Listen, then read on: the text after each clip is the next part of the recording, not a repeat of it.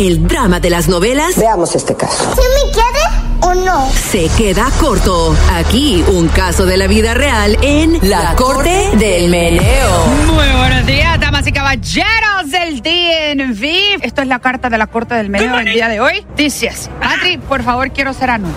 Okay. Mi hija me mintió. Tiene 19 años y ella me juraba que era virgen. El otro día estaba limpiando su cuarto y encontré 2 preservativos usados. Dios mío, se me subió la presión. ¿Cómo ella se atreve a hacer algo así antes de casarse? Padre, yo esperé hasta mis 24 años cuando me casé. No sé qué hacer, estoy muy triste. Ella es muy joven para hacer esas cosas. Ayer fui a la iglesia y le pedí a Dios que me dé paciencia y mucho valor para lo que está pasando. Otra cosa que no me gusta es que yo trabajo desde las 7 de la mañana hasta las 6 de la tarde.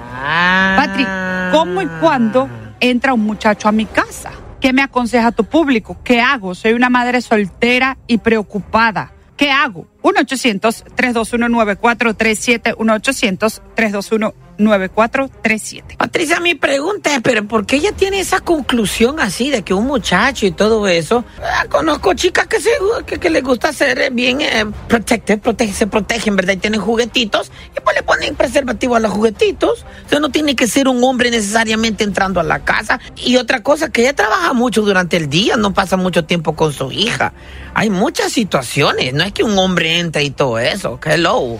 Mira, mi vida, yo creo que aquí la comunicación es clave. Okay. Si tu hija no confía en ti, obviamente te va a mentir. Si tú juzgas a tu hija por esto, por aquello, o sea, ahorita está muy difícil toda la situación del ser padre y los niños tienen que tener una comunicación muy abierta y la confianza sumamente al 100 y cuidar esa confianza, porque si no, te va a mentir por una cosa u otra. Entonces habla con ella, si quieres vayan a terapia juntas, pero no, o sea, no puedes pensar que tu hija va a ser igual que tú o que ella va a esperar a perder su virginidad cuando se case. O sea, todos somos diferentes, cada quien es un mundo. Ahora, lo de que trabajas mucho, pues ya, la señora tiene que trabajar, como dice ella, es madre soltera. Pon cámaras en tu casa, ahora esas cámaras de seguridad y está pendiente qué es lo que pasa en tu casa.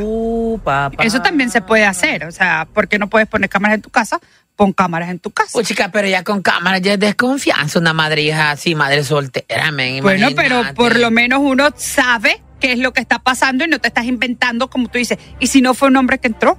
En verdad. O sea, si no te estás inventando, tú sabes qué es lo que estás pasando. No estás creándote una película que no existe. Simplemente en tu cabeza, ay, te entró un hombre, entraron 2 hombres, 3 hombres. No, o sea, tú vas a saber qué es lo que realmente pasa en tu casa. Pero avísale a tu hija también que ahí hay cámaras. Tampoco es que lo vas a hacer a escondidas porque tampoco así. Entonces, ¿cuál es la confianza? Hay gente que graba así a la cañona, men. No. Exacto. 1-800-321-9437, 1-800-321-9437. ¿Qué opinas tú? Mira, le pone mucha importancia a la virginidad. Si la niña le dice, si la niña le tuviera confianza, ella le decía, estoy haciendo esto y esto, pero también otra cosa es que lo haga en su casa. Ahí sí como que puede ser falta de respeto, pero yo digo que si la niña se está cuidando, si está siendo responsable, no tiene nada de malo. Ok, está bien. Muchas gracias, mi vida. Chao. El Sol, buenos días. ¿Con quién hablo? Anónima.